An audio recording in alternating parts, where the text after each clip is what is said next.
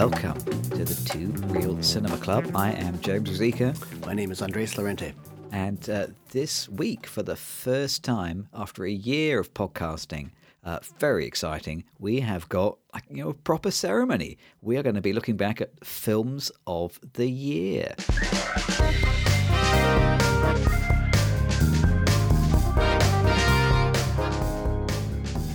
We're going to be going back through which films stood out, which films were the worst clunkers, and finally sharing what we reckon was the best film released in 2022 that we covered on the pod. Very exciting. I see you got your tux on. I do, but I always wear a tux, so it's not That's that true, you special do always wear a tux, actually, you're right. But this time you're also wearing the pants. So... Which is like ironic, because like... normally when you pod, you don't wear pants when you're podding, but today, that's what makes this day special, yes. Pants. I hope you appreciated the red carpet I'd rolled out. I love it. Which is some old offcuts that I found underneath the stairs, but I thought that would do. Flush. Pretty flush. So, we've got 7 categories, and we haven't shared with each other what we've nominated. So we're going to each make our nominations live, and then we're going to have to duke it out somehow to figure out who actually wins the gong. Wow. So I'm going to go first. The first category is the best film that we've seen this year that was not released this year. Okay. So this is like half of all the films in the pod. We've seen some fantastic classics, and on average, I don't think it's unfair to suggest that, the old films, on average, are better than the new films. Yeah. So in a way, we're kind of starting with the best of the best. Yeah. So out of all the films that we've seen this year that weren't released this year, I'm going to nominate my favourite, and I think I'm going to go for Kes, the Ken Loach film. Yeah. Which I've seen several times. A joy to see it again this year. So fantastic. Still so relevant. Yeah. So moving. So humanist. Mm-hmm. What a triumph. It's a classic for a reason. Mm-hmm. Yeah. Good choice. Good choice. Not the best choice, but still, Jimmy, strong choice. Oh, good. I can feel a fight brewing already. Kes was an absolute treat for me because I had never seen it, and maybe that's what is altering my decision a little bit. I think if I saw it more and more, and honestly, if I understood the dialogue without subtitles more and more, I would probably appreciate it more and would agree with you. But I'm going to go with The Seventh Seal. Oh, Ingmar Bergman's absolute classic, which I have seen 3 times now at 3 different phases of my life, and it just gets better and better and better. So this is a film that I think is just absolutely worthy of being called a masterpiece. And as I said, it's just every time I see it, I see new things, and I just appreciate every frame more and more. So I'm going to go with The Seventh Seal.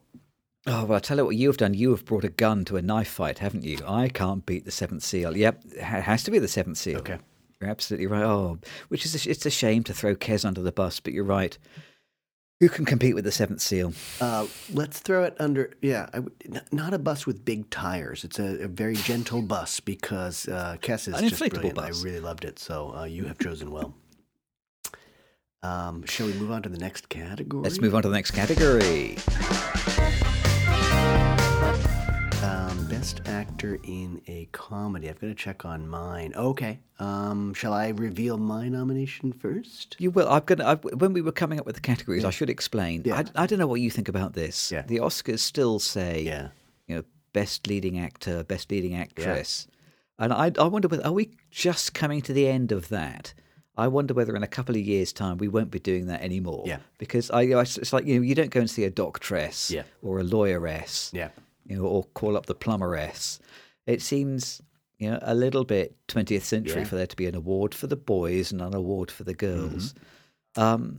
I suspect that fairly soon, we're going to compress those actor awards together. But because there will be half the number of actors, then they'll need to be shared out in some different kind of way. Otherwise, there'll be half the number of awards, won't there? So I was thinking maybe, best actor in a comedy, best actor in a drama means that we get the same number of awards, but you're not saying, "Oh, and now one for the ladies," Yeah. because they couldn't keep up with the men. What about Best Actor and Second Best Actor? Oh, yes, that's fair. Yes, absolutely. I'm sure the winners are going to go for that.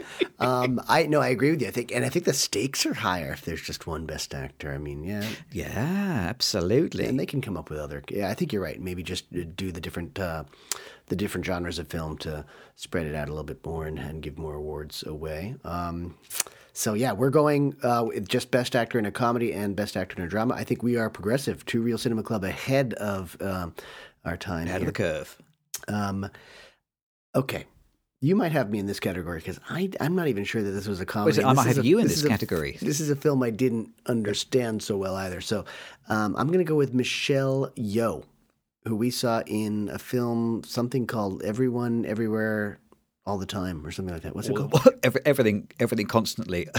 All at once, right? Everything constantly being hammered into your eyes without relent. Yeah. Yes. I thought she was great, and I think it does probably qualify as comedy, so I'm going to go with Michelle Yeoh. She was great, actually. You're right. And it wasn't just a single role, was it? She had to play herself in many different dimensions Precisely. and many different aspects of her personality. She was great, actually, and she was very funny in that as well. I'm going to see your Michelle Yeoh, and I'm going to raise you Alana Haim in Licorice Pizza, which I think I would count as a comedy. Okay. It certainly did make me laugh, although there was plenty of drama as well. I thought she was absolute revelation in that movie, just fantastic. You could turn around and tell me, well, she was largely playing herself, and I would respond by telling you that's what all the great actors do. Ooh, yeah, exactly, yeah.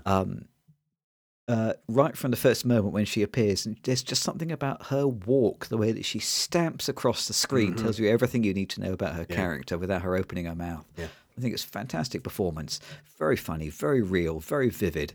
There's a scene in that movie where she has to play opposite Sean Penn, and she, completely eats the camera. She's just fantastic. And if you're going to make your debut in a movie and you have to be on a one-on-one scene with Sean Penn, good luck to you. Yeah. And she absolutely, you know what I'm going to say? I'm going to say knocked it out of the park, which is a terrible cliche, and I regret saying that already. She did very well, is what I mean. She did very well. Are you going to side with me, or am I going to have to side with you? I think you have to side with me because that's her debut film. Michelle Yeoh's been working so hard, so long. She finally gets a proper lead role in a comic film, which is kind of a little bit outside her wheelhouse, I think, and I think she deserves it. But yep, okay, you win. You're right. Thank you. In that true Oscars tradition, that your award just isn't about one movie; it's about a career. Exactly. Who's made more films and been under-recognized for them, I guess. Well, so that might play into my next award then. Okay, so I got the next envelope, which is Best Actor in a Drama. Yeah. But I am going to give this one to another debutante. Ooh, debutante. A not English language movie that we watched for the pod in the autumn.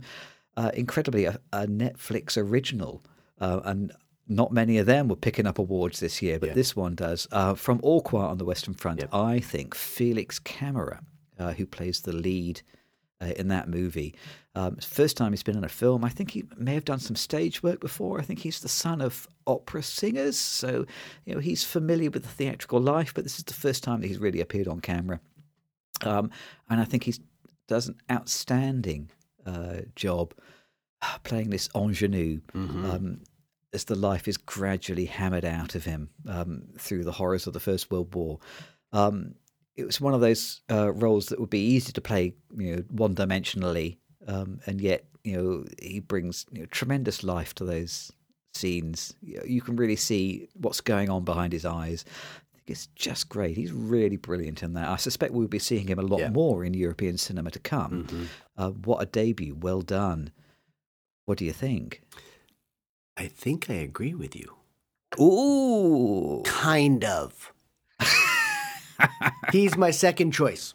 And there weren't many of these where I put a second choice, but he is my second choice. I agree with you entirely. I thought that was a great film, and especially for him, I think he's ostensibly the the protagonist of that film, but he sort of fights a little bit for screen time with some other characters too. I think he's the one we follow, of course, which makes I think it makes his performance that much more incredible because he doesn't have like out and out first billing, I guess. He's not necessarily.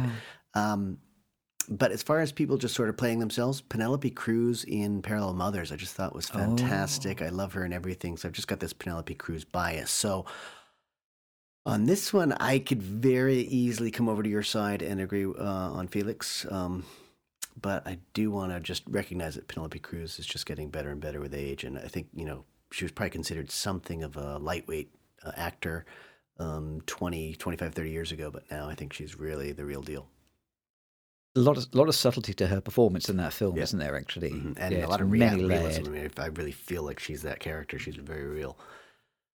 Which I don't, I think earlier on she was just too gorgeous and too perfect to be real in some way. And now I think she's real. She's getting better with age. Yep, absolutely. Oh, hard.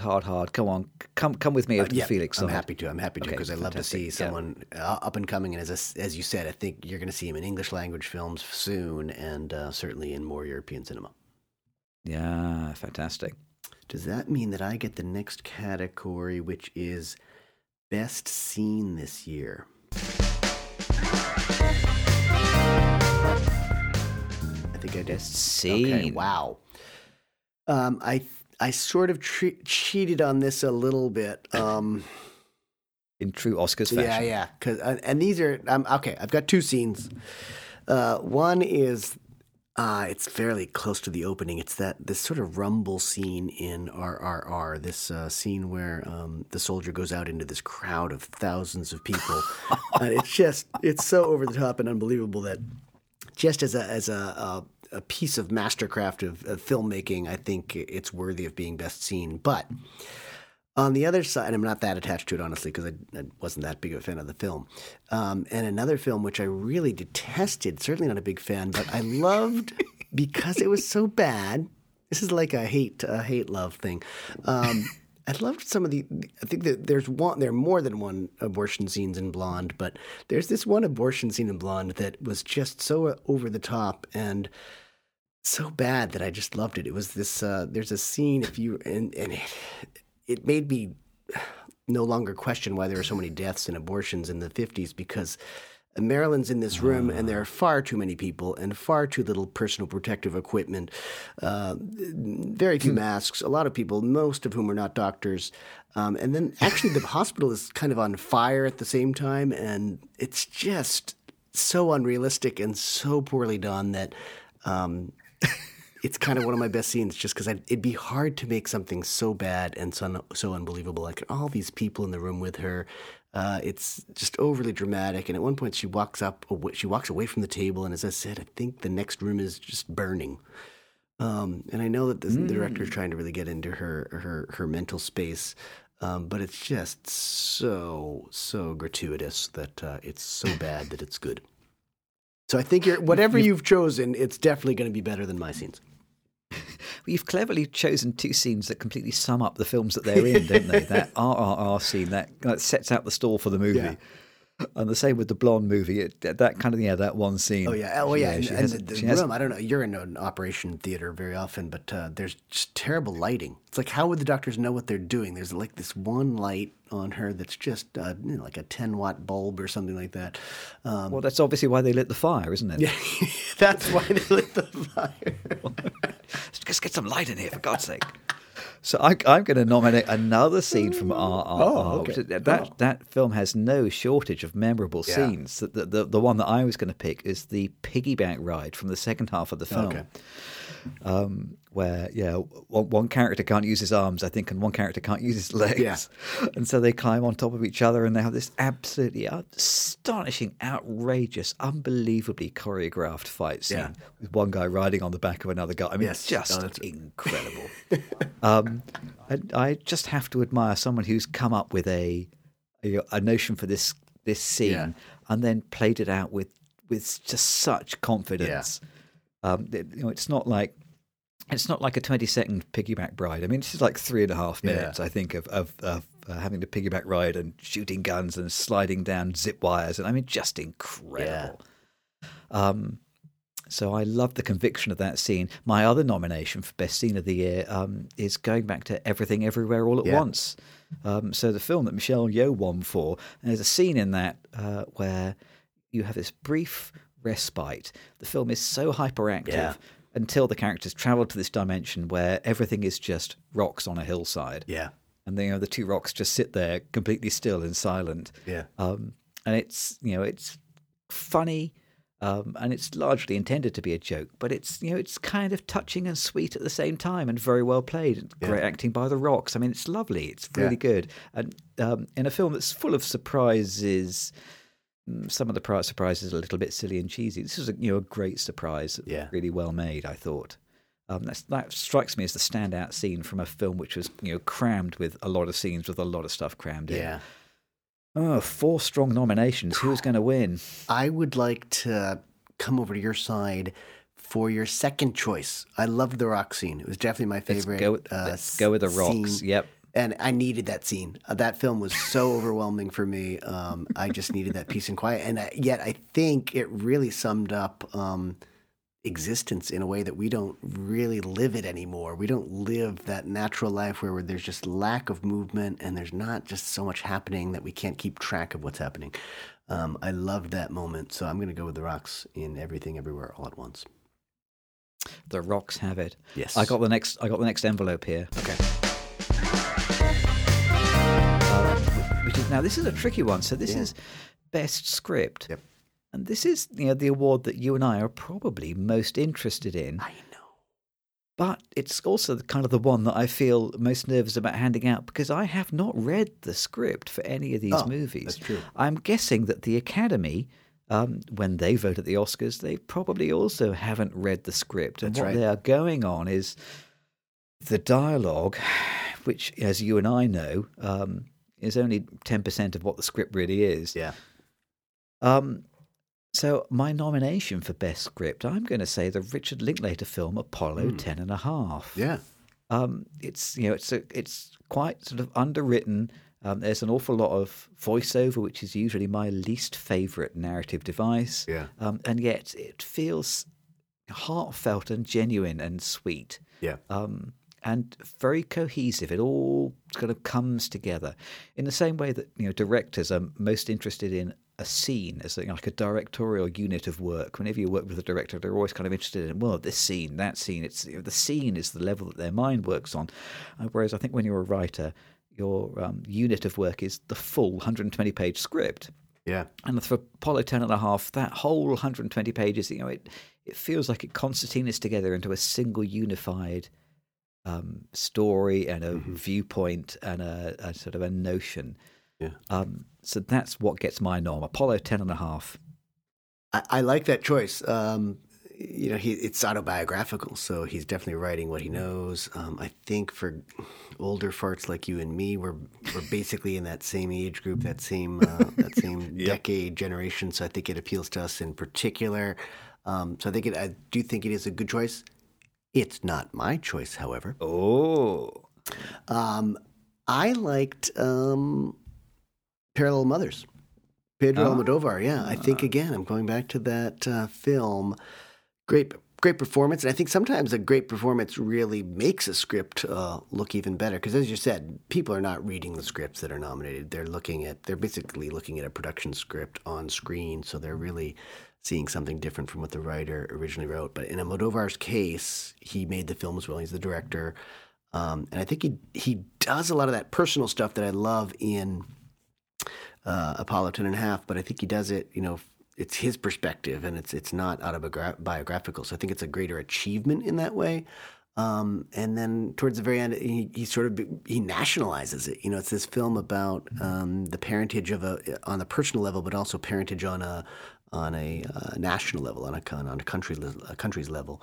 And so he's wrestling with Spain's past as well. So I think it's quite an accomplishment in that way. However, I'm willing to come over to your side on this one as well, because I feel a real kinship with Linklater, and and both the writers in this case, but I really feel a kinship to him. So I don't know if you feel more coming over to my side, or yeah. If you come over to my side, you won't find me there anymore. I've already moved over to your side. Okay. I think actually I'm going to agree with you and give it to Parallel Mothers, partly because I feel guilty of cheating Penelope Cruz out of her award earlier. But also because you're right, it is a real accomplishment to join together this very personal story about motherhood with a story about the Spanish Civil War. Yeah. And again in current. In the current political climate, there's a war in Europe going on right now. Yeah. That feels tremendously relevant. Yeah. And current. So I think putting those two ideas into a script and making it all work deserves an award. Absolutely. I think he's done great, actually. Yep. I would like to ask you though, when you watched Parallel Mothers, were you reading the English subs or were you listening to the Spanish dialogue? I usually do a mix of both. I definitely listen to the Spanish dialogue, but I always check out the subtitles because I'm so fascinated by the whole subtitling process. And, you're getting less information. You probably get, I don't know, maybe 60 to 75% of the dialogue in the subtitles. You're certainly not seeing the whole film. So you sort of have to do both simultaneously, I think. And I presume you would be comfortable watching Parallel Mothers without the subs at all, or is the accent a bit opaque for you? It's a bit opaque. It's funny because it's I've been exposed to the Spanish accent a lot, but I'm more comfortable with Cuban and Caribbean, I think, which is funny because I've spent more time in Spain and my sister-in-law is Spanish, but. It's definitely a comfort. It's a nice little crutch to have. I definitely have to focus more if I'm listening only in Spanish. So it's definitely a crutch to have the subtitles, and it certainly helps. And as I said, for me, it's just like having something to read and then not reading it would be very, very unnatural somehow, I guess. So best of both worlds or worst of both worlds, but that's how I approach it, I guess. I'm going to come over to your side, though. I think we're switching places here. Yeah, I liked Apollo 10.5. I thought it was a great choice, and I think just he's my brother in time. Richard Linklater, we're probably very close in age, so I think he deserves an award here. Almodovar gets awards all the time. Okay, fine. Let's give it to Richard Linklater then. Okay, all right. And I'm not going to forget that now because that means that I'm going to have to come over to your side at some point to pay you back, aren't I? Well, no, you get an extra envelope. We just did a nice exchange of sides, so I think that's good too. Biggest clunker. Okay.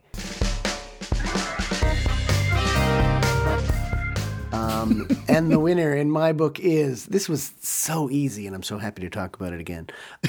Jurassic World, or is it something Dominion? And then I think it's called Jurassic World Dominion. Was that what we watched? Yeah, Jurassic World vague noun, yes.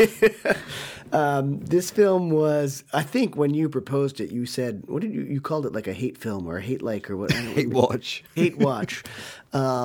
I really thought this was a terrible script. I thought it was terribly acted, and we've been talking recently about how maybe good actors and great casting can make a bad script better, or make a good film anyway.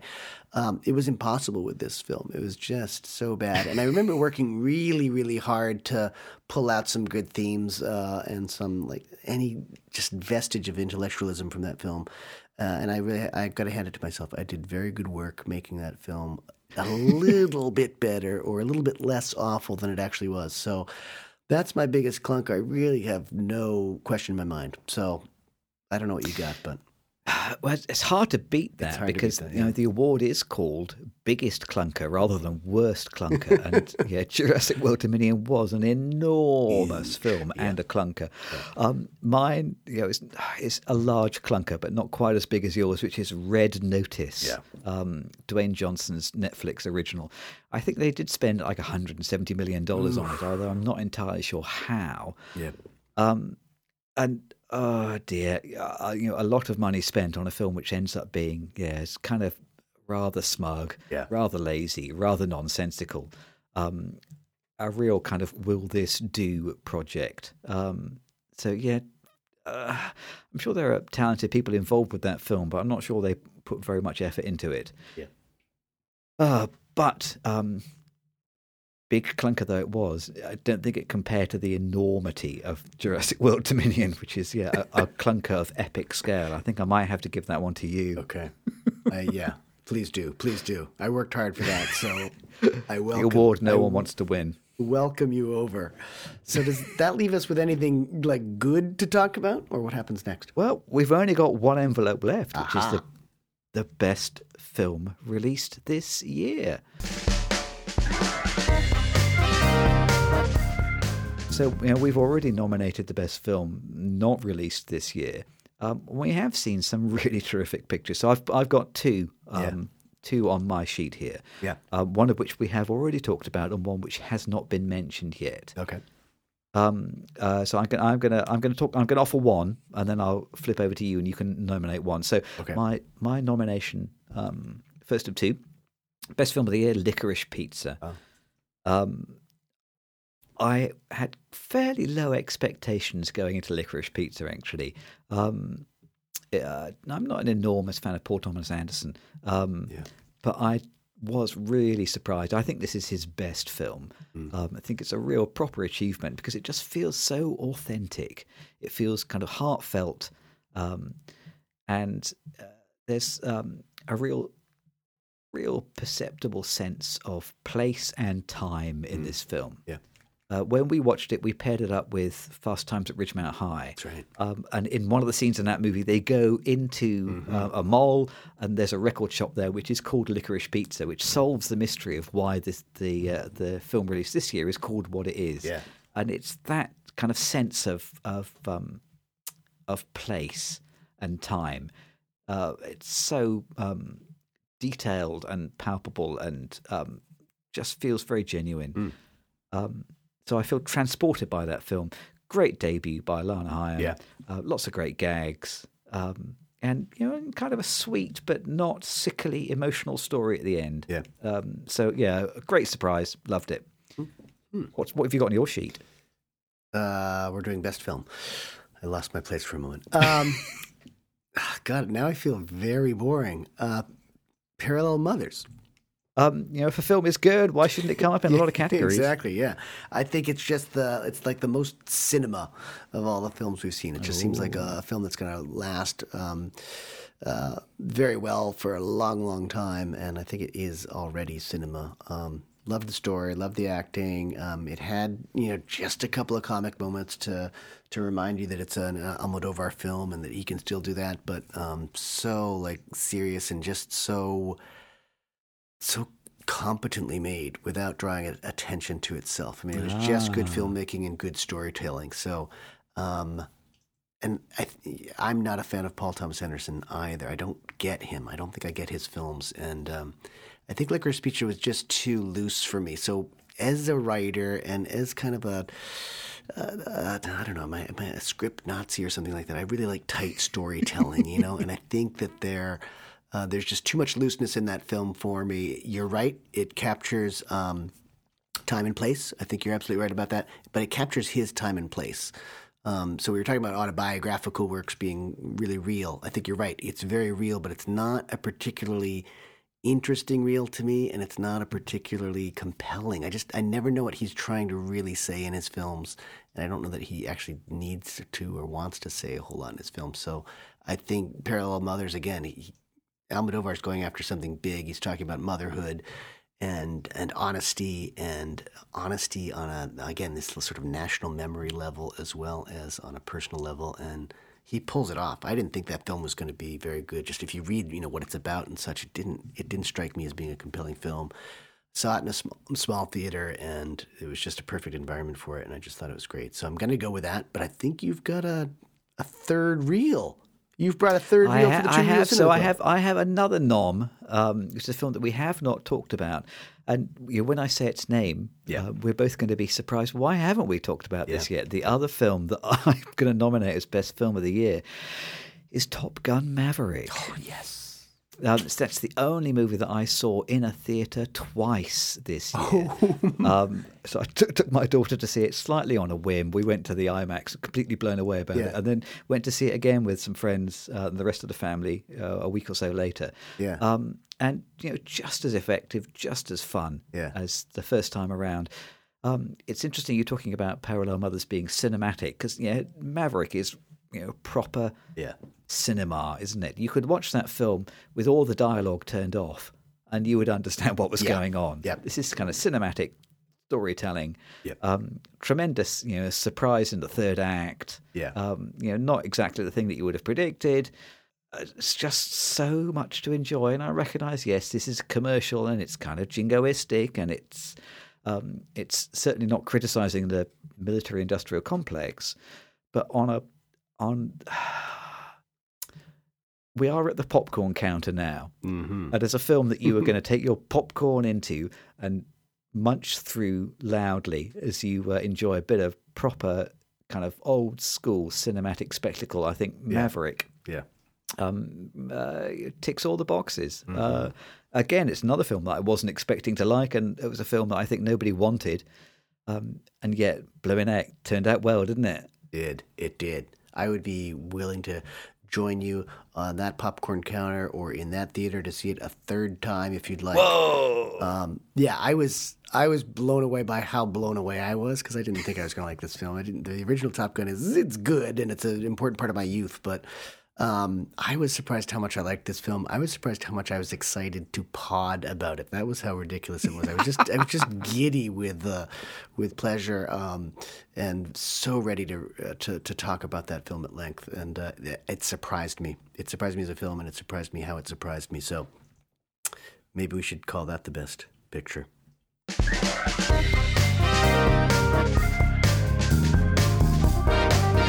It's nice to be surprised, isn't it? Isn't it nice to be surprised? Yeah. Well, for all our pseudo-Marxist credentials, I can't believe we're going to nominate Maverick as the best film of the year, but that's what I'm writing down here on the list. Maverick. Oh, Lord. You happy to sign that with me? Yes. Yeah. Let's do it. Let's do it.